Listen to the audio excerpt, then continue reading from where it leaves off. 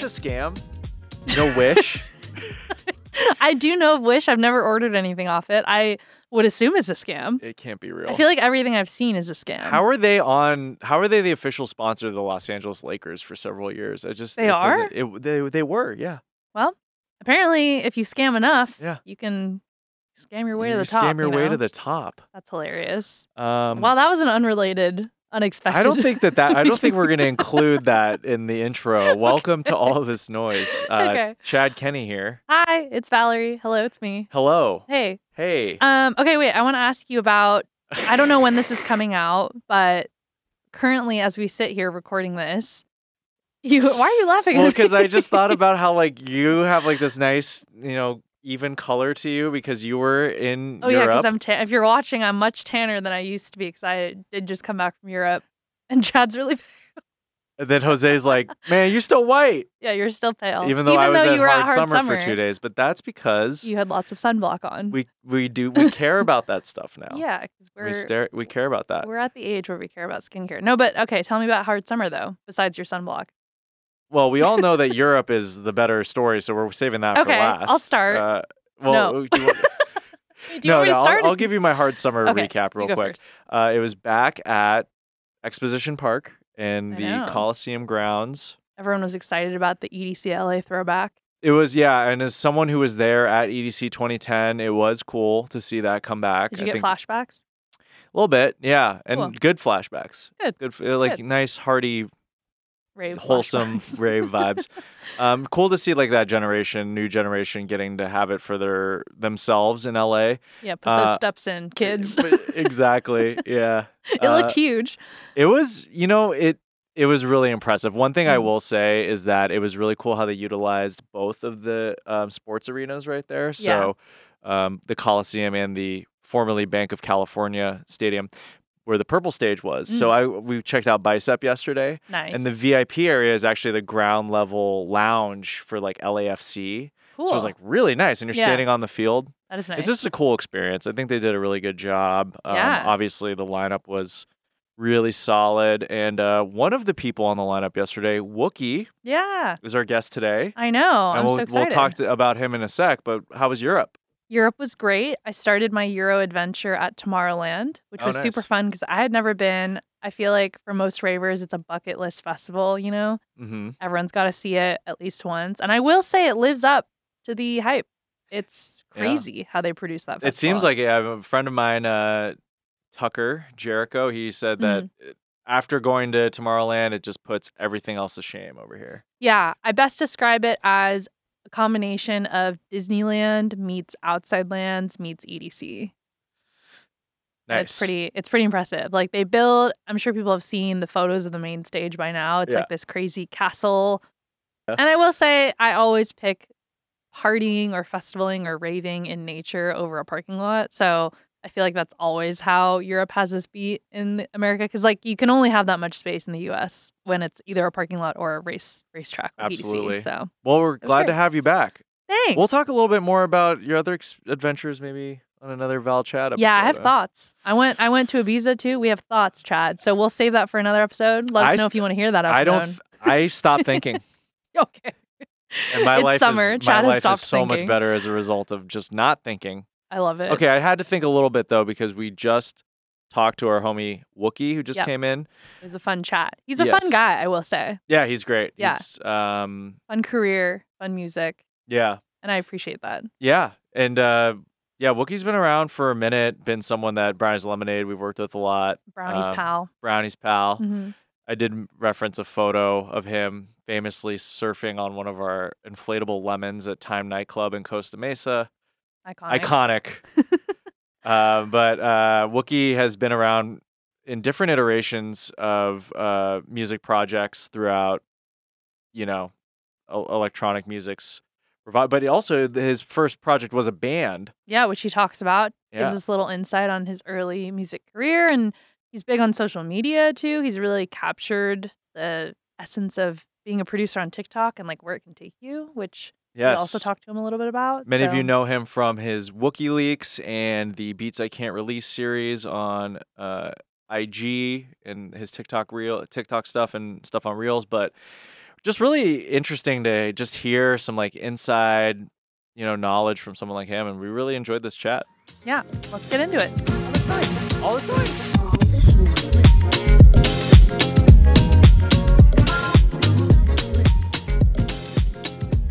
Can you tell us a little bit about the hat? This is the U in my WUKI name. Mm-hmm. I know Jack U might have done it first, but they don't exist now. So, so you own it now. I own it now. Yeah.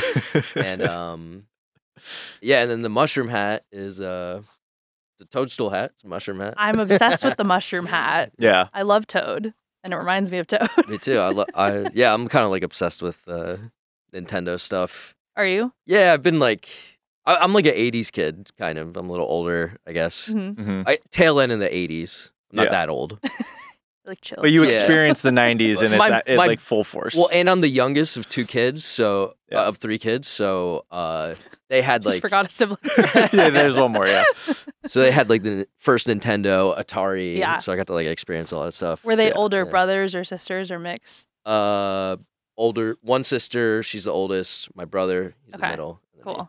He is, pretty well known for doing these edits, and a lot of times he'll incorporate some very good, next level Super Mario references. I did notice that a lot of edits. the video game influence, so that makes sense. That There's the Nintendo household. music is some of the best music.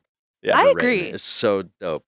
I fully agree. Koji Kondo. Yeah, Koji Kondo. He puts like a little theme of his like hidden in all the video games. It's like a little Easter egg from back then. But yeah, it's there's just so much there with just like that kind of music. Although I do feel like I'm one of the only people who just likes listening to like the original 16-bit. Oh, what are you playing this in the car? Just like alone driving to it. Music. Wow, I love that image of Chad driving. I've done it before with a car full of people. Like, dude, what are you doing? Like, I would enjoy that. I personally would really enjoy that. Did you see the Super Mario movie? I did. Yeah, I was excited to see that movie. I thought they actually did it pretty well. Yeah. Me too. Yeah, I think they did it justice. And I think I like this conversation because I recently, from TikTok, the place where I learn all the things now, I learned not only is the music amazing, but there's like some really interesting stuff about what the characters say that I didn't realize was related back to like Japanese and language. So one of the examples was Mario, how he says, "It's a me, a Mario." Apparently in Japanese, and correct me if I'm wrong because I don't speak Japanese, but "it's a me" means like something in like it's like in Japanese he's saying like I am Mario or something, or Super Mario. That's what he's saying. Okay. He's like Super Mario. Yeah, I can't. I can't. But then in confirm or English deny. it sounds like "it's a me Mario," so that's how it turned into "it's me Mario." Okay. So that's my fun fact for the day. I love that. And if you go back on TikTok, there are 20 hours of just Easter eggs from that movie alone. I love it. But yeah, WUKI, thank you for joining us. Of course, man. Yeah, thank you for having me. Fresh off of Hard Summer. Yeah. I mean, I don't know when this is going to air, but just so you know, it was yesterday you were performing on the Harder stage. Yeah, man. It was really fun. Incredible crowd. I can't believe they were going that hard in the heat, but yeah, it was fun, man. It wasn't, comparatively, you've been to a few other Hards. It was pretty good. True. Weather-wise. True. Weather-wise. Yeah. Yeah. Not as hot as previous Hards. Well, Hard 2018, he came up for the Brownies and Lemonade All-Stars set. Yeah. Right? Yeah. And that was like the first, I think it was the first time I played Hard, actually. Okay. Yeah. It was you and Mern. Yeah. And that was awesome. It was so fun. It was funny. It was like my lifelong dream to play Hard Summer, like on one of the stages. We played at 2 p.m. on the Harder stage. There were 10,000 people there. It was packed. Wow. Yeah. That's amazing. Yeah. And they were just, it was just the best time. I'll always remember that. And it's just fond memory. I wish I could go back and listen to that because I don't even remember like what we would have played. Oh, I got it recorded. I will send it to you. I probably played like, oh, really? Yeah, I got a recording of it. Like the whole thing? The whole thing. No way. Oh, dude. You ask and you shall receive. We'll jam offline. Oh, that's sick. I can't wait to listen to that. But yeah, so going up there solo, playing a full WUKI set, what was that like? Dude, it was great. I feel like it was really perfect for my time right now and like what I got going on. People are digging the houseier vibes. Yeah. And yeah, man, yeah, just so blessed to do this. I'm like, it's the best job in the world. I love it. It's so fun.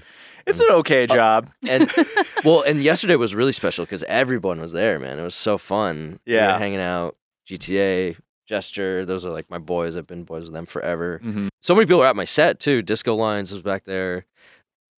Chill. Yeah, everybody. It was so fun. It was just so cool to have everybody in one spot too. It was like rarely. I feel like that was the most homies I've had in one spot in a long time at festivals. So it Yeah. was sick. That's nice. Yeah. That's a good feeling. That is part of the reason why I like going back to LA. Hard Summer coming back to LA, it kind of just like made it a little bit more convenient for everyone. But that did feel like a celebratory thing. Like sure, when we were yeah. at the Skrillex set, you know, Yeah, kind of felt like yeah, that. I don't know yeah. if you felt the same way. Hell yeah. Yeah, I love that. Well, I want to talk a little bit about, you were mentioning, you know, the houseier sound that you've been putting music out with. Tell me a little bit about what that's been like and like incorporating that into the sets and all that. Yeah, I mean, so if you've been following my career, you know, I've always made house too. Yeah. I actually started out making like booty breaks. You kind of make everything. Yeah, right? I've always kind of like made everything. I remember the first And- WUKI stuff I heard. Yeah, and I Booty made a lot of breaks. trap. Yep. I used to do a lot of stuff with B&L. Mm-hmm. Yeah, I mean, so I've always made house and I've always loved house. It's what got me into dance music to begin with, like Blog House and Daft Punk and Yep. shit. Like I saw a live in Coney Island Whoa. when I was like Whoa. 18. I just turned 18, Nice. and I think that's when I like decided I like really want to do electronic music. Yeah. Wow. And See, not the only one. I'm telling you. Relatable. That Yeah, was yeah. it. Really like was that. So that was like a first inflection point. And then for this next generation, it was like Skrillex. But like coming off that, it was a lot of house back then. Like, oh, for sure, and yeah. electro. And like Chemical Brothers is like breakbeat house type shit. Prodigy. Mhm. That's the kind of shit I really fell in love with dance music. Mm-hmm. And then Blog House came around. I kind of got off topic. So like, I've always made house. Yeah. And I love house, and I love all the new sounds in house right now. I think it's so exciting. Mhm. Like, there's so many good new tracks in house music all the time. Like people kind of like doing cool new ideas all the time. I think it's the most like fresh, cool place where dance music is right now. Mm-hmm. Like real dance music. Like there's huge stuff that like sells and stuff like that, but I don't know. There's still that's like the essence of it that I still fell in love with. So Yeah. to me, it's like going back to that and just focusing more on it. I'm realizing how much it could do because everyone plays house music right now, and it's played all over the world. And I've kind of like, because of this new movement, I've also fell back in love with it too. So I'm like, fuck it, I'm just doing it. I can do whatever I want. I don't know. Yeah. Maybe I'll do a hip hop EP next year or something. But right now it's house. You've done so much of that already. I mean, Yeah. you've really kind of, you know, you've done plenty of songs that had rappers and huge artists featured on it. Yeah.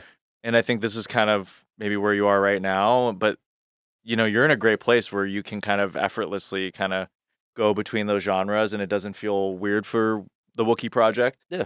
You know, where other people, I think they're just going to always be maybe resigned to doing the same kind of music because it is hard to just you know be known to do house and then deviate, you know. True, but I was talking about this last night with someone. It can also be really helpful to do one thing too. Yeah. Mhm. In career, like there's no one path in the music industry. Yeah.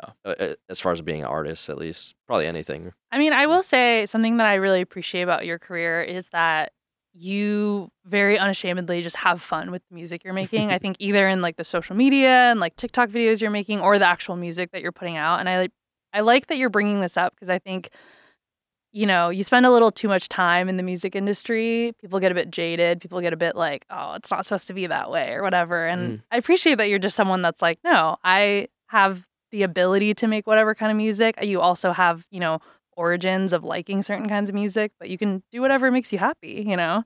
Totally, yeah. I mean, that's why you're supposed to be doing it in the first place. Yeah. You know, music is like, I've really like fallen in love with Rick Rubin in the past couple of years, like the way he approaches music. I think it's actually helped my music so much. And he like really just, it's supposed to be fun in the first place. So whatever you find fun and whatever you like, that's the best thing that's going to come out no matter what. So, you know, don't try and really, you could like have fun with trends and stuff, but you really got to like do it in a way that makes you happy too with what you're doing. So for me, that means remixing a bunch of stupid old music. but you know, but you do it with a nice panache. Yeah, you know, I don't know. I love doing it. I've always loved remixing. I've done so many remixes, so like to me, it's like I could do them really fast. Like if I have the idea, I could just like get it out real fast, and it's like really therapeutic almost just to like do it. Yeah. So like I'll like it could be like whatever time in the morning, like 1 a.m, and if I have the idea and I hear the song, I just have to do it really quick. And I've gotten the habit of just doing that all the time. I mean, that's a good habit to just get it done and do it. It's a great habit. Yeah, I mean, a lot of people don't. We know a lot of producers. They have very peculiar work habits. Yeah, being able that's something that a lot of people ask me, like younger producers, like how do I just can't like finish stuff, I guess. Yeah. So like I don't have an answer for it, but yeah, learn how to do it. It means finishing. I don't know. You got to just finish it. Yeah. Well, it's true. I mean, and being able to finish like multiple things at the same time, because, you know, some people get fixated on one thing and then they finish it and then they don't have the next thing yet, you know, for the pipeline. And I think that's also another thing for producers that's tough. Well, that's what's great about remixing is you can just pick something up and do it. Yeah. You don't have to, like, sometimes if you have writer's block, like if you're always remixing shit, you can't really have writer's block because you always got new shit. That's true. You know? And then you can just take the sample out and be like, oh, I made something. Yeah, well, I actually want to ask you about that because we've been talking a lot about mashups recently, because I think that just in the same way that house is like having, like dance music in general, we called it a bit of a renaissance, but it's kind of like a rebirth, like a starting from the origin point again. And you see mashups are kind of a 1-for-1 mashup is like kind of being discovered by a new generation, right? And yeah, but I'm interested in hearing your thoughts because edits were such a big part even 5-6 years ago of what you were doing. Totally. What are your thoughts on? I think TikTok has actually been a huge reason for mashups to come back. Yeah, because I think maybe Gen Z didn't really know about it, maybe, or maybe that's me being a boomer. But no, I think you're right. They didn't know how like dope it could be, maybe, or like or maybe just because of the format of TikTok and like the 15-second short like video format is like. For some reason, it's done a lot for music because those little audio clips can do a lot too. Yeah. I've had like a few of those like get millions. A few people, a lot of people have at this point, and like are, and it could like do so much for a song. That's what every label wants. Like when you go to a label meeting, they're like, "Yeah, we just got to get that like viral. We just got to make it go viral." Well, that's an interesting switch though, because you were doing the WUKI leaks thing, and. I mean, it really were bootlegs, but then now there's like a pathway to actually making those official. Right? Well, yeah, and I think labels are coming around. Labels are smart. There's smart people that work at all these places, and now like they'll put it out if you can. Yeah, like Benny Benassi just did one with I think the dude, he's from LA. I forget his DJ name. Yeah, but he just DJs like on the street, and he did like Satisfaction or I forget what the mashup was, but he got it signed by Benny Benassi. Oh, it was like Cinema and classics. Something else. Classic combo. Yeah, it was something like that. I forget his name. I wish I could remember his name and give him a shout out. But they actually like went ahead and made it official. Yeah, that's the point. And that actually happened to me too, kind of. And so yeah, I think they're coming around. It's kind of just crazy what the internet can do now. The power of the internet is like exponentially getting like like if you could harness it, you could blow up in like months. Well, the funny thing is that, you know, went from WikiLeaks and then you're doing your Beats I Can't Release series, and then now it's like beats you can actually release. Yeah, some of those beats are getting released. Yeah. I mean, if we end up doing an EP, which I think we might, it'll probably be called that. Yeah. Beats I Can't Release. But it's released. Yeah. That's good. Well, I mean, I know beats that finally got released. Kept going and they finally arrived. Well, it's amazing. It's amazing that you actually kind of manifested that, you know? Yeah. But I would love for you to walk us through that, because as Valerie was alluding to, you know, you did make a conscious switch to like short form being like a component of your career, and like really highlighting that you can put these kind of remixes or these two different things together. So where did that come from? I mean, it kind of came from the pandemic. I mean, pre-pandemic, you knew I was doing like a bunch of edits and stuff. Yeah. I had da popped off. Yeah, we like to party. Yeah. And so I always kind of like made these like mashup-y edit. It really started from like playing live shows. Yeah. Once I started DJing, I wanted to get like tools that would be like make the crowd go crazy, basically. Mm-hmm. So it started with that and just like making edits that would do fun stuff like that. And yeah, and then pandemic hit and I had all of them like laying around. I was like, TikTok was kind of popping off, and like if you go back in my feed, you could see I didn't just start doing like beats I can't release. I was just trying like different shit on TikTok, like just putting my camera up. I mean, I don't even remember what I was doing, but were there costume changes? No, I didn't even try that hard yet. Me trying hard was doing the 2 shots. Me coming into the room, the roommate directing. Yeah, you're like over here, over there, and then the caption was literally like. Well, on TikTok, I call them when your roommate is making weird shit, but it's actually gas. That's what I call on TikTok. And then on Instagram, it's beats I can't release. And I don't know why that happened, but like I got too deep, and then I just don't stop now. Yeah. Like I don't know. I don't have an answer for anybody. They've asked me like, why are they called this here and that? Like, you're like, it's not that deep. It's just it's just for happened. fun. I don't think anyone should read into any of these things. Like that's just what it's called. I don't know, you know? Yeah. But so it did take off for you, and it was... Yeah, I mean, the first few did, like, all right, and then I had one that went, like, crazy. The Crunk in Time. I sampled Enya and Lil Jon on top. I should have played it last night, actually. It goes off. That would have been perfect. Yeah. That would have been a good one. That would have been a moment. Side note, I think I'm going to start requesting 1.5-hour sets. Oh. I really think hour sets are too short.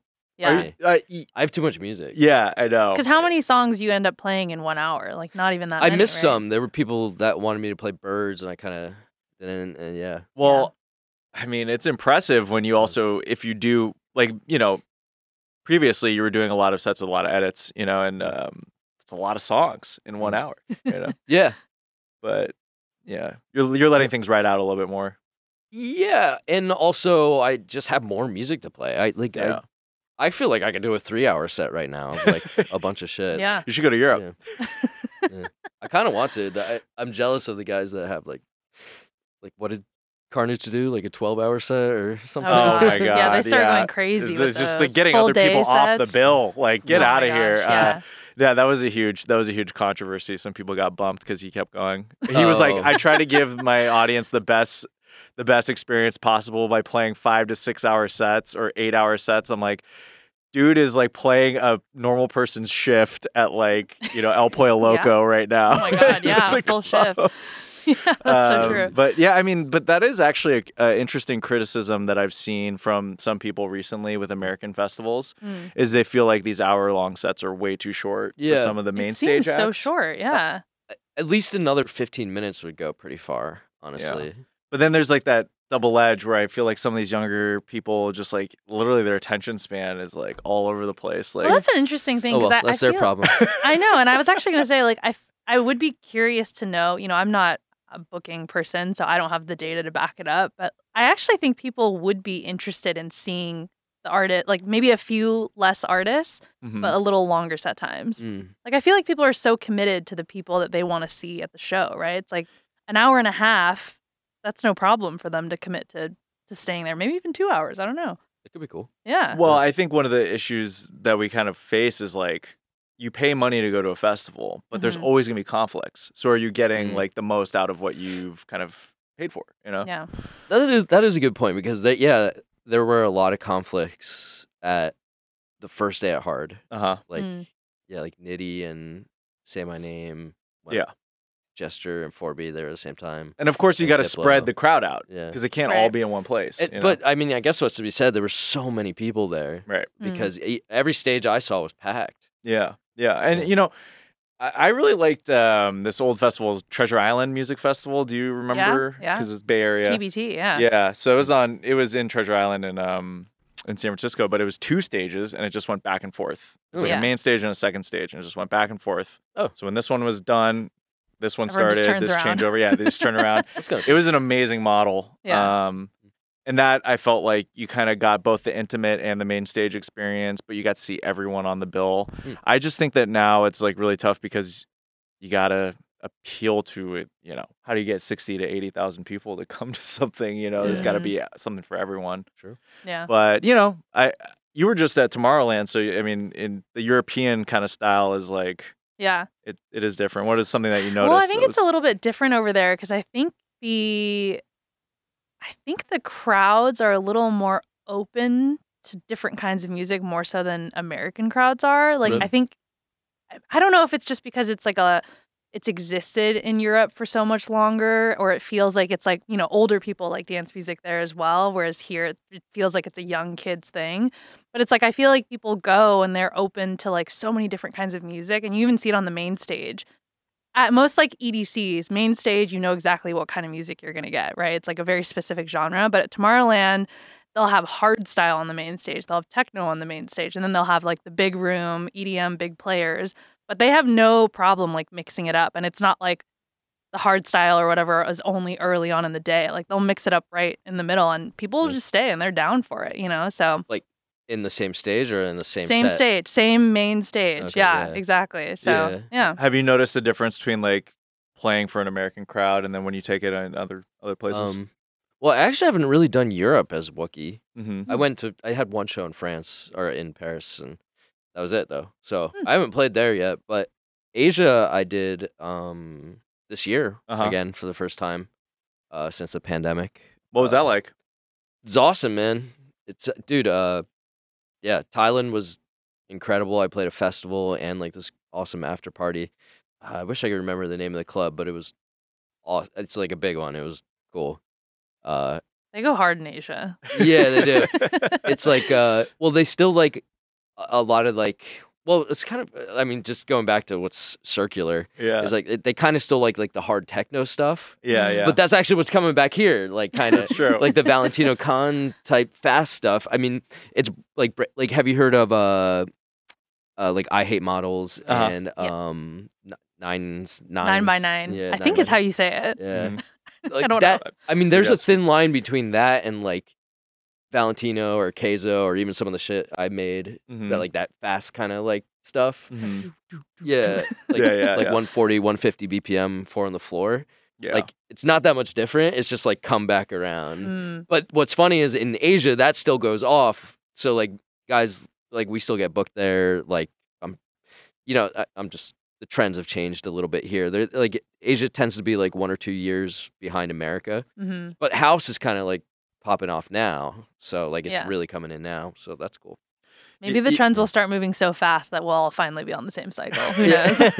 Yeah, maybe. Yeah. Yeah. Finally. Gotcha. We just have a lot more choice in the United States over like these like little sub pockets. I think it's for better or worse. I don't know. Yeah, it just is what it is. It's just interesting. Yeah. I mean, even within America, you go to the South, more dubstep pops off. Yeah.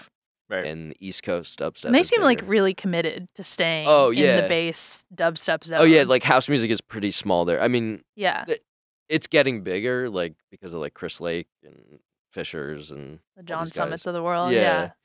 But dubstep is still just like, or just bass music, whatever you want to call it, is still like king in the South for sure. Yeah, it's like I think it's kind of like a lack of resources kind of with other regions where it's like they don't get a lot, but like there's maybe one thing will be really specialized. So it's like, there's guys that like maybe don't tour, you don't see their names anymore, but they just crush in the South and like, the Bible Belt.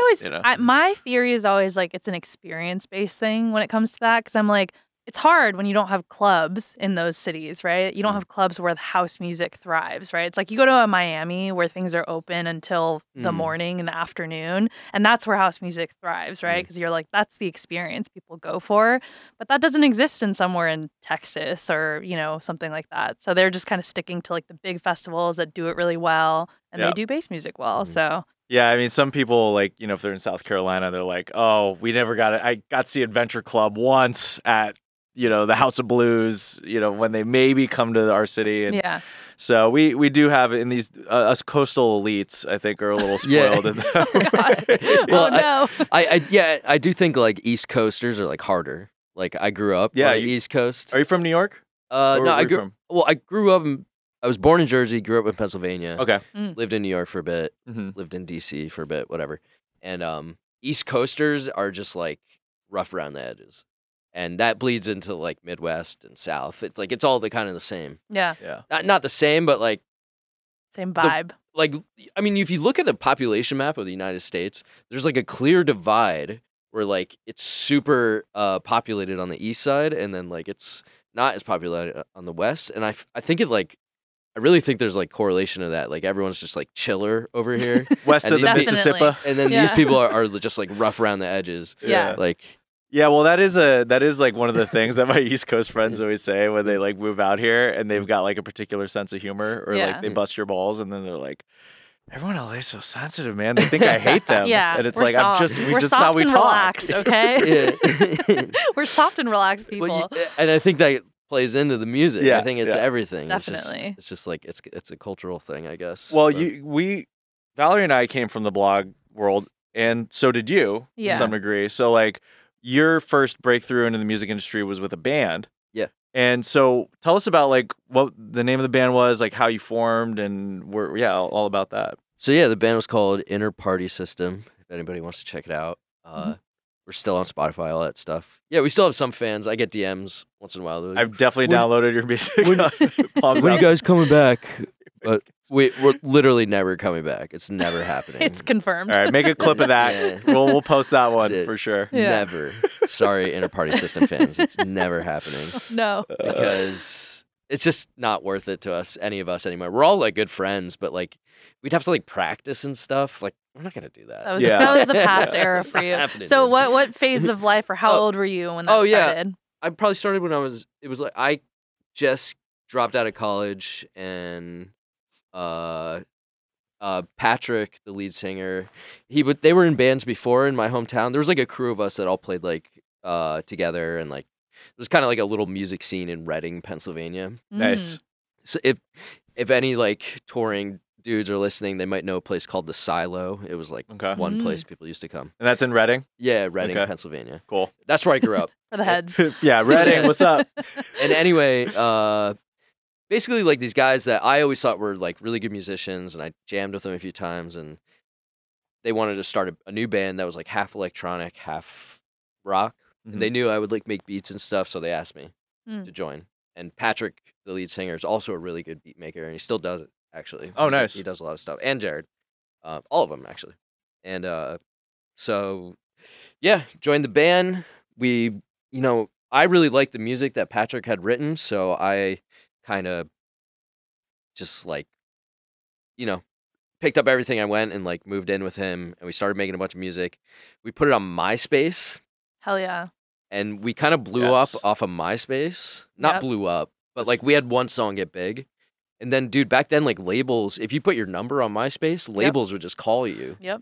Yeah. And we were just talking to Bright Lights about this, and a lot of other people from the era. Yeah, it was a huge A&R tool. Yeah. So that's how you got your first break. So basically we got signed to Island Def Jam because of that.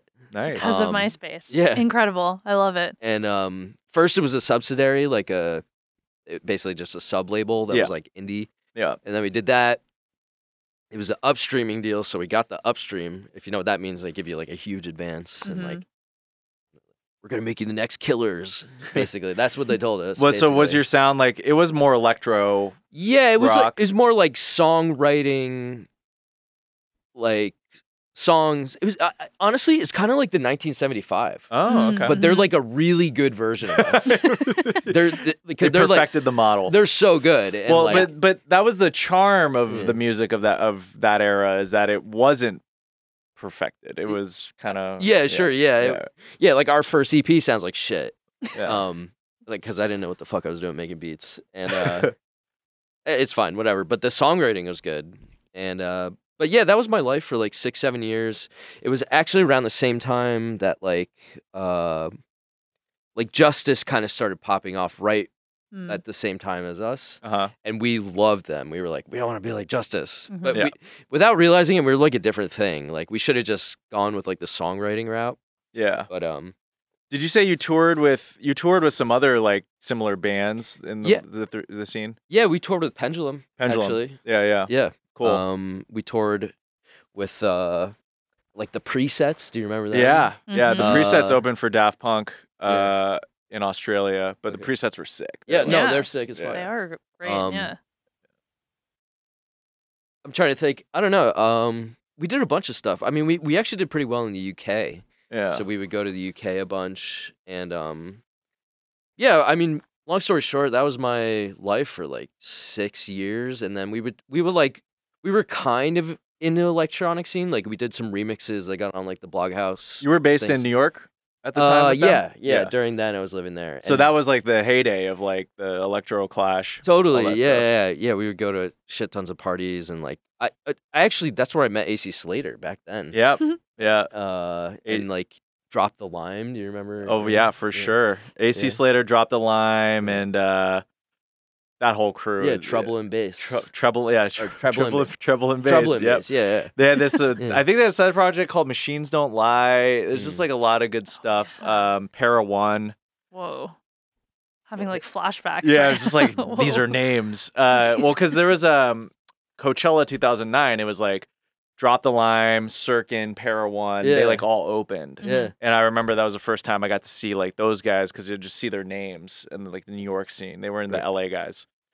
So yeah. It kind of sounds like the early start of the band. Did you feel like you guys got thrown into it really fast? Because it feels like you kind of, the way you describe it, it sounds like you just started making music and then very quickly were picked up and were like thrown on tour. Kind thrown of, into yeah. it. I mean, we were like doing like local shows for like a year before it actually happened. Mhm. But I mean, in retrospect, it was fast. Yeah, a year's Like, fast. I mean, it was a big record deal that we got. Like that was like, An old school advance. yeah, it was like what the fuck. Like it's happening. I remember our manager saying like, this is probably one of the last like deals like this that'll ever be done. Like everything's changing. Interesting. Yeah. Wow. Well, MySpace was And it like kinda the was. last bastion of like before it went purely to I feel like social. Yeah. Kind of. Yeah. And like The streaming SoundCloud and era and everything. stuff. Yep. Yeah. Yeah. So what was that like for you guys? You know, if you think back to after the post year, after the deal, besides the excitement of actually doing it and getting the deal, what was it like for you guys? I mean, it was that was like some of the best times of my life for sure. Like Yeah. those guys are like my brothers. And actually, Jesse, the one guy that was in the band, was there last night at Hard. Oh, really? Aw. Yeah, he That's amazing. yeah, he does so he actually does backline for Flume. Oh, cool. sick. Yeah, Sick. and Mahid Jordan. Or Okay. Majid Jordan, however Yeah. you say it. Yeah. And yeah, his name's Jesse. Shout out my boy Jesse. I saw him last night. Yo, shout out Jesse. Thanks for coming through. And you guys were fully on tour as a band. Yeah, he was in the band, and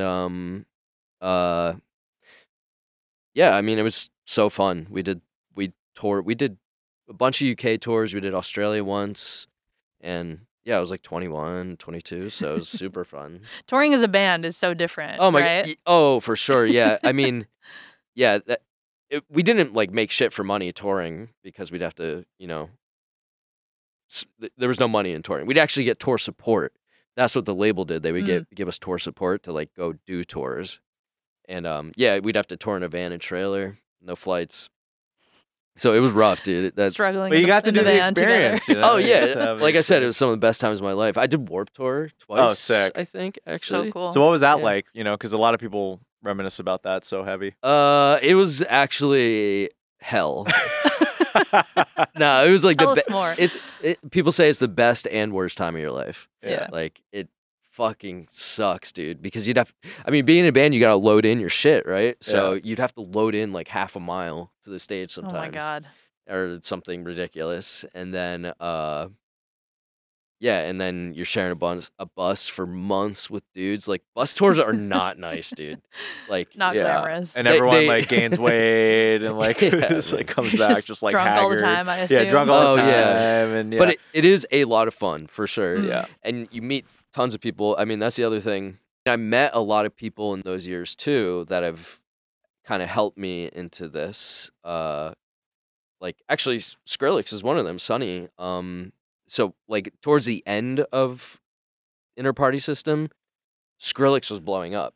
Okay. And actually Sonny's old band opened for us. Oh, really? From first to Whoa. last? Not from first to last. No, his older band. He had one in between that Uh, and Oh and wow. Skrillex. Oh, is okay. Yeah. It was like I think he was I'm not sure. It was like I forget exactly what it's called. Some like Sonny super fans will know what it's called. Yeah. Insert here. Please insert in the comments. Yeah. And it was like him and like 4 other guys, and it was like kind of like electronic and like kind of like Tool-ish. It was pretty cool. Interesting. But he was learning Ableton at the time. And I remember seeing him like backstage and stuff, just always on his computer. And back then I was like, he kind of was like, he wasn't as good of a producer back then, but he like, you could tell he was still had that like drive, and it was inspiring to see, and it like made me want to like produce more too, just seeing him like that. Yeah. And but basically I watched his whole fucking career explode. Yeah. I saw him, I knew him then, and then he started Skrillex. I remember seeing him in LA at some point and talking, and he was like, I'm gonna start a label. He was talking about Alsla, I think. And then like literally like 6 months later, like I think Deadmau5 picked up his EP. Is that how he blew up? Like right on Scary Monsters. Yeah. Nice Sprites. Yeah. And then he blew the fuck up. And you're like, that guy opened for me. well, and then I saw and then a couple years later, he was already huge. He started Alsla, and then the band broke up, and I wanted to keep doing electronic music, and I still had Sonny's number, so I actually sent him the EP. It's called the Framework EP, and it came out on Nest. Wow! And that was like one of the first releases as WUKI. I remember. That's a great story. I do remember that EP on Nest. Shout out Nest HQ for. Wow. Yeah, that was a great time. So this is about like, what are we saying, like 2015-ish, 20? Yeah, that sounds about right. Yeah, 20. Yeah. Yeah. So a lot of people. Now, if you listen to this podcast, you're probably gonna hear me say this every week. Oh no! But a lot of people really reminisce about that particular era in the mid 2010s. Oh yeah, it was awesome. Because a lot of people feel like that height of SoundCloud and the last bastion of blogs really felt like a unhindered kind of creative time where like things could just get picked up. Like you had a collective, you had a label, it could just blow up, you know? Totally. And not saying that can't happen again, but Brownie's Lemonade came up through then, and a lot of other promoters and a lot of other artists and independent things came from that. We were just talking about it yesterday because we did the 5-year Alsla anniversary with Sonny at like Les Jardins in Hollywood. Oh, yeah. It was, this year? Or? This was in 2016. Oh, in 2016. Okay, yeah. That was yeah. If we did it this year, I think you probably would have been there.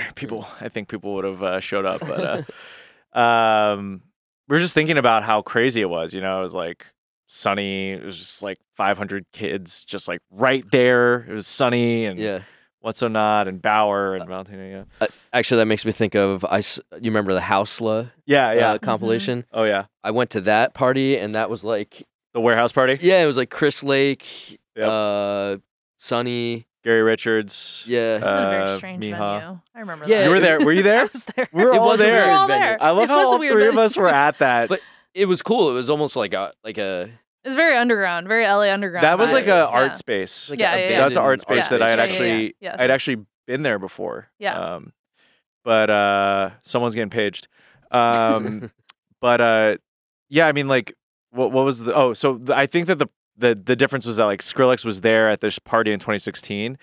And you're just not going to get that access anymore. I just think that I just don't know if we like. I know people are doing the pop-up thing now, but there was just something about that time where it just felt like we could do things like the Hausla release party. I just don't think you could do that as much anymore, you know? That's interesting because I actually think you can, but I feel like people don't for some reason.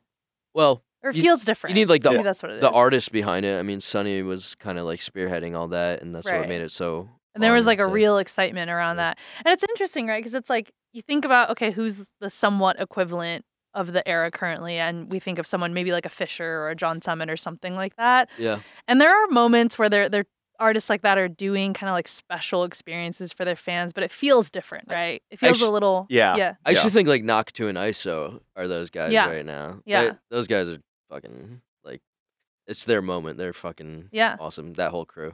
Yeah, and Remk is dope as fuck. Dude. Oh yeah, the San Diego kids. I mean, we threw a party in an underground tunnel system in San Diego with ISOXO. You know, it's like there are those pop-up things, those renegades, but like you're saying, it's just something about like, but there's the time and place where it felt a little different then, and maybe it's just because that was like that era and it could just not be replicated again. Yeah. But like you could do the same thing and it won't feel the same way, right? Sure. But yeah, I think that it just feels a little different. It just feels a little different, but maybe that's our bias. Yeah. Maybe we're I just think getting so. old. You know, maybe that's our bias. I think so. I mean, we were having a bit of a conversation before we started recording about, you know, the value of a normie fan. And I say that in the most loving of terms. Like a normie fan is, you know, just someone who is just genuinely a casual fan and they show up and they buy the tickets. They're coming all the time. And there's something really valuable about those people, you know? Right. I think they still exist, just in a different form now. Yeah. I was saying, like, people that are like in the music industry, sometimes we get so obsessed with music and like our life is music that we forget for a lot of other people it's just kind of music's more just like a passing thing for them. You know, they like it and they love it and they always use it when they work out and everything, but it's not something that like consumes their brain all day. Totally. Like totally. For me, that like I literally like don't stop thinking about music kind of. Yeah. So like I have to remind myself that like there's just kind of like those I don't want to say basic or normie. No, it's just like it's just everyday people. Casual, Yeah. or like, casual fans. or any fan that isn't just like I don't know, like obsessed with music too. They just like it, you know. Yeah. Well, yeah. That's what like TikTok has kind of helped with. And stuff. Oh, for sure. I mean, I think that like I've always thought about music and following music and being aware of like the artists and the labels and all this stuff is like following sports. You know, like you could just have it on. And you're like, oh, I know who Patrick Mahomes is. I watch football every now and then. But you don't have a fantasy league or you don't follow one team intently. But we're the people who are like diehards. We like know every player on the team and we watch every game. And like that's the music equivalent. You know, not everyone needs to have that level of investment to enjoy it. And I also think that by knowing too much, sometimes it can actually take away from the experience. Because sometimes I wish I didn't look at something and then think like, oh, I wonder like the production budget on this, or like I wonder how this person talked to who to get you know, it's like you started seeing it from this other you almost can't put the blinders back on, you know. I don't know if you feel that way. No, yeah, sometimes or if you like overanalyze a track. But do you see music that way, or do you listen to music sometimes that way, and like an analytical kind of? I've kind of maybe like I've maybe used to be more like that. Like, I don't like that kick, but like I think now, now I don't. I think I've kind of let go of it. I don't know. It's just like I don't know. Yeah, I'm curious. I was thinking about a question earlier when we were talking about your music and production because I was thinking about. If I put myself in the shoes of maybe like a younger producer who like looks up to you and like looks at the music and the videos and all the production experimentation that you're doing, how do you decide between, you know, the contrarian in me wants to be like, okay, sometimes doing an edit almost feels like the easy thing to do, right? Because it's like the fun music that already kind of exists and to like put a new version out there, it's almost like going to be a crowd pleaser in one perspective. How do you like balance that feeling when you're like, okay, is it the right time to do that versus like make your own music? Like it's kind of a I mean, it is there's definitely something to be said about making like completely original music from scratch. It does it's like you're gonna own all the pub, you're gonna own all like and you can put it out for real with no hassle, and like you can own everything on it, and if it blows up, like. And it's all yours, that's better. It's all original. But I don't know. Those are like doing bootlegs and remixes and edits. They might have like a different benefit than just that. Like a benefit could be, you know, every DJ wants to play it. Like if you make something that goes off in the club, doesn't matter who made it, what it's made of, or whatever. DJs will play it. Yeah. Right? Like that is the one, like there's no discrimination at all as does it crush on the dance floor? That's the only thing that matters. Does right? It make people dance? Yeah. So it could be anything in it. And if it's new and unique and fresh, people are going to play it. And that you could have a lot of benefit with that too. It doesn't matter if it comes out for real or whatever. Like one example is my da da da da da edit. Yeah. That literally every DJ in the world played that, but I never put it out for real. But like everyone played it, and it did help me a lot. And I didn't really make any money off it per se, but I probably got shows. Yeah. I probably got stuff like that. Well, see, that's like a awareness. really important thing to take note of if people are aspiring artists right now and they're like listening to this. Because a lot of people ask me like, how do I break in? How do I start booking shows? How do I get people to like fuck with me and stuff? And I'm like, dude, you gotta just get people to play your music. Like, it's not even like, because people are like, oh, my streaming numbers are good. Yeah. I'm putting out this much content per week, and I'm like, it's not like these rigid things, Like I think numbers only go so far, Right. Because when you see another like genres of music, like people can have like 4 million monthly listeners, but they can't get 300 people in a room, Right. But in dance music, you could have like 600,000 monthly listeners and sell out the Palladium. Totally. So the main thing is getting your music in DJ's sets, and I think you can attest to that. No, 100%. That's like, make stuff that DJs want to play, and you'll get bigger for sure, and get more recognition and probably shows. It's a really interesting like kind of period. No, it's a good perspective. It's a good thing to keep in mind, because I feel like that's the conversation that I see nowadays, right? Is like, I mean, Chad and I have talked about it a lot of as far as like the sample trend right now. I feel like it's really hitting its peak, and so as a observer of producers, I always think about like, how do you think about what you're doing there? But that makes total sense. And it's also the essence of dance music too. Of course, Daft Punk was all samples. Yep. And so it's still kind of like staying true to the essence of like dance music. I mean, it's actually kind of like hip hop in a way. It's like it kind of came around the same time, like electronic, sample based, and like I don't know. Like kind of worrying about the sample later, just like doing it. Like back then. We'll make it work later. Yeah. There's obviously some cases where that was more difficult than others, but for you, I think it's interesting because more recently you've had these amazing releases that have the full label backing of like Edge of 17 and stuff like that. So tell us about like what it's like to work with music from that catalog that has that much history and stuff behind it. Yeah, I mean, I guess now, because of these like Instagram and TikTok videos, I've gotten to like kind of a point in my career where I can like basically my label deal, like they want to clear stuff for me. That's like because they saw like a lot of the viral videos, so they want to like, like we can make some of these work. We have access to these whatever you need to get stuff cleared, which it takes a lot to get stuff cleared. Like you could either you actually clear the sample, like the actual recording, or you could do something that's called a replay, where you actually get someone to re-sing the vocal or replay the parts or something. And then you just, I forget what it is, but you don't get the pub on that or something. You just get the master or something. something. I'm not the industry expert, honestly. I know what it is, but I just don't know the names, whatever. Totally. The nuts and bolts. Totally. Yeah. And basically, but now that I'm at a point, like I could kind of like, before I do a bootleg or if I have an idea, I could actually hit up some people and be like, yo, you think we could clear this? And they're like, yeah, I think we could. Yeah. And so now, it's pretty sweet. I could like, I mean, I still try to just do stuff that I like to do anyway, but they also send me like playlists where they're like, hey, you could use any of these tracks if you want. Wow. And I was like, oh, okay. That's cool. Yeah. So it's a really cool place I'm in right now. Yeah. It's good for the labels because like I saw recently that some of the major labels. I just make them more money. They love me. Or this back catalog that'll never go anywhere ever. But yeah, I mean, I wanted to talk about obviously the song you have coming out on September 1st. Yeah. So it's in the same vein. Yeah, for sure. Yeah. My next single is gonna be it's a sample of My Girl by The Temptations. Wow. And was that part of the playlist that they gave you?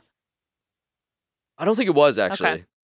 I just wanted to do that. This has been in your repertoire for a while. Yeah. I made the bootleg like a year ago. I posted it as a beat I can't release. Yeah. But now it's not going to be actually released. We're going to release it soon. Also, if you've listened to the Brian's Lemonade 10 for 10 mix, it was... I put it in there. Shit. I love that one. Yes. But yeah, it's coming out next month. It's starting to get some good support already, which is awesome. It's just a feel good. I think I remixed it really cool. It's super simple. I just like, I mean, if you go check on Fisher's Instagram, you could hear it actually. Oh, yeah, so he played that one out? Yeah.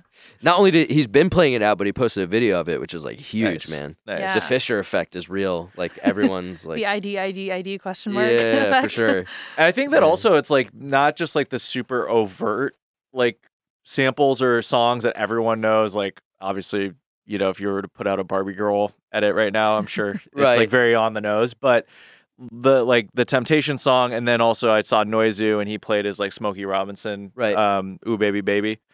And it's just like such a vibe because like everyone's heard that song, even if they don't even know who it's by. And it's just like, there's just like such a good feeling, you know? I love sampling old music because it kind of sounds like pretty cool and trippy in the context of electronic music, like adding like verbs and like making it sound like big and trippy. It's cool. I actually think it's a really cool juxtaposition. Yeah. That's great. So it's coming out and beats we can actually release. Yes. Yeah. Yeah. I'm really excited about this one. I think it's going to be a good one. Good summer tune for sure. Yeah. Get the DJs to play it. They already are. Yeah. I mean, it's cool to see the evolution. I mean, for someone like you're saying, you've been around now for quite a while in this music industry and just this like evolution. Now you've kind of gone in this new direction. And a lot of it came from the pandemic, which kind of seemed like a net positive for you. Yeah. I mean, it was definitely tough for a few years. I mean, I moved back to Denver because of it. Didn't necessarily want to leave LA, but it just made sense. Yeah. And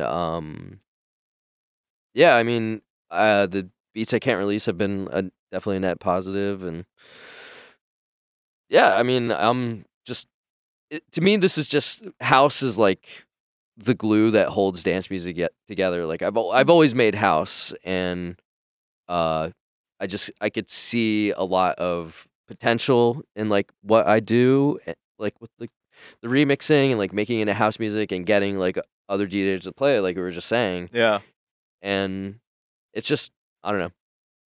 It makes sense for me to go in this direction right now, and I might make a hip hop EP in a year or something. And whatever. There's no rules. There's no rules. Because I'm actually sitting on a bunch of hip hop shit that I still really like. So I don't know. Yeah, I mean, it's a part of the fabric of like your whole career as WUKI. But we've been talking to some people, like including Chrome Bodies, they're saying that like right now is just a time to just like not take yourself so seriously and just kind of have fun. Yeah, is that something that resonates with you? For sure. Yeah, I mean, look at my whole. like everything. Look at it all.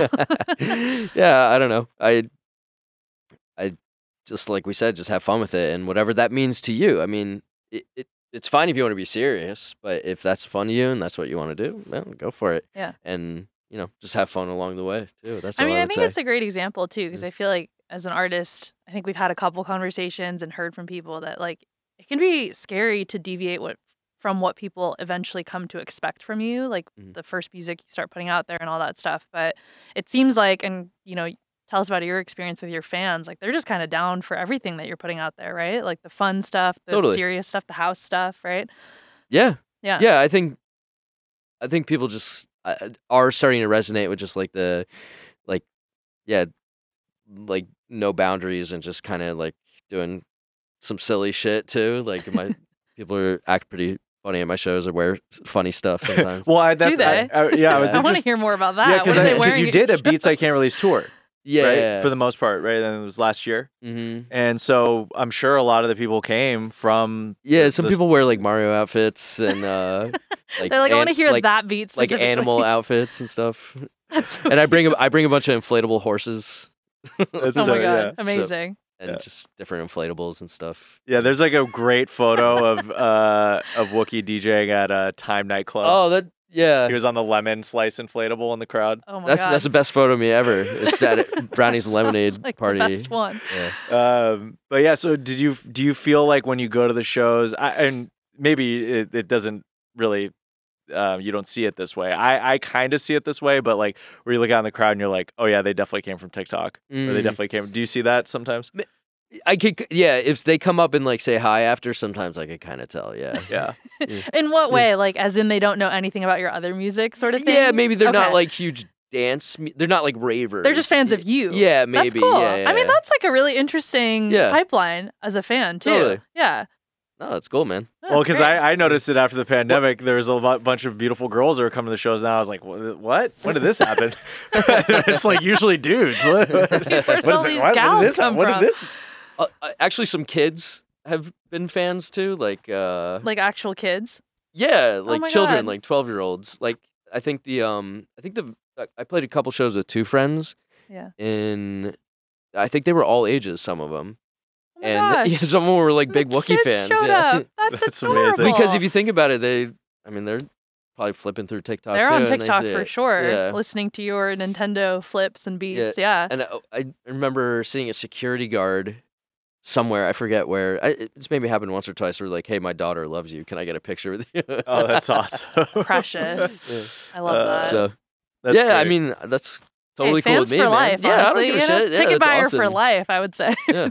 Well, you could take it from someone like you to utilize the tools that you have now to open yourself up to like this whole, kind of new audience, new world out there. Yeah. Yeah, you don't really get to pick your fans; they kind of pick you. So, Do you think there's just kind of like an unnecessary kind of either like kind of like pushback against TikTok or short form being such an important component of musicians' careers right now? yeah, some people definitely. I mean, at its worst, it could be pretty frustrating. I think for sure. Like, and yeah, I don't know how to put it. I mean, I guess it's like a necessary evil, and you just have to learn how to have fun with it and like not worry if it doesn't blow up. Like that's another thing about music is like sometimes people get like too like up and coming producers or like get too obsessed with like one song or one release, and it's like just move on to the next one. Maybe that'll work better, or just try a different idea. Yeah. And I think most people just like overthink it and like get inside their own heads, and like then they kind of like hate on it. Where like it could be anything, dude. Like I think if I was a social media manager, I would just tell people to like put your phone up and just like look and like mouth lyrics or just like dance, like just sit there and like silly thing, don't even make a caption. You don't have to make a caption. Like I don't care. Just do anything. Just start doing it. Yeah. Because you never know what could like pop off. And yeah, I mean, I get it. There's pushback, but I don't know. Yeah. What are you gonna do? I mean, If you love your music and you could. I mean, you don't have to do it either. There are ways to blow up outside of social media. Like you don't have to play the game of that way. Yeah. So, I don't know. I do see some artists. I don't know if you see the same thing, Val, but I do see some artists, and I've talked to them who begrudgingly are playing that game where it feels like you see the Instagram reel and you're like, this is a manager mandated. Oh my gosh, post. yeah. Right, Are you being yeah. held by gunpoint to film this? Like, how are we doing this, No, I agree. And I mean, I feel like the resounding lesson there is just do what's authentic to you, right? Like, if you're not the kind of person that's doing fun flips and beats, like, don't try and do that, right? Like, do whatever feels right to you as an artist or a person. And what you did was right to you, and it spawned a million copycats, right. Yeah. There's an audience out there for and you're for just like, I everything, just did two shots. I mean, reverse shot. That's amazing. Yeah, so you didn't even know what was gonna work for you, No, not really. Yeah, like I said, if you look back, like on my accounts, I was just playing around with other shit, just with the computer, like the phone pointed at my computer screen or something like that. Yeah. So I don't know. Yeah, you just gotta do if you want to. if you want to use this tool that could reach millions and millions of people. Yeah. And It's get out your there. music heard. You can learn to use it, and you probably should. Yeah. Basically. Yeah, Gen Z's stupid too. They're not like amazing at it either. They're just like a little less afraid of being cringe. Yeah. Is what I think it is. Like we're just terrified of being cringe. So the NPC. Our generation was like traumatized by like you post something on the internet, it's there forever. I still have that in my head, like every time I post anything, Whereas Gen Z is like, whatever, it doesn't matter. Wait, I thought it was the opposite. We would upload like 50 photos like from an Olympus camera, and everyone had red eyes with a fucking cup in their hand. And like that is up there. That's why I deleted my That was us Facebook. rebelling. That was us rebelling. And that's why we had deleted deleted all of them because we're like, you were tagged in those photos, Val. I definitely was, definitely. But yo, thank you so much for coming in and like tell us what you got coming up. Obviously the release on 9/1. Yeah, of course. So yeah, I have a new song coming out September 1st. My Girl. Actually, it's called Sunshine parentheses My Girl. There you go. We had to change the name. That's good. But yeah, coming out soon. I'll check all my socials. I'll have it out. I'm sure you'll hear it. If you're listening now, I'm sure you'll hear it. Yeah, I mean, just honestly, like if you follow me on socials, everything's gonna be there. Playing a couple festivals the rest of the year, like Breakaway and what's the one in Chicago? North Coast. Cool. And then I think a couple other, like one or two more. I'm going to Hawaii, I know, which is sweet. I love that for you. Yeah, I'm excited. Yeah, you're going to be at Breakaway in San Francisco, right? Right. Yeah. So you'll see him Brian's Lemonade stage. There you go. We're getting the band back together. Oh, yeah. Not the old band he was in, but like the that one's confirmed. Not getting back to it. Don't forget. Team Band L. Yeah, well, thanks so much, WUKI, for coming in. Of course, man. Yeah, I appreciate it. It wasn't so bad, right? That was great.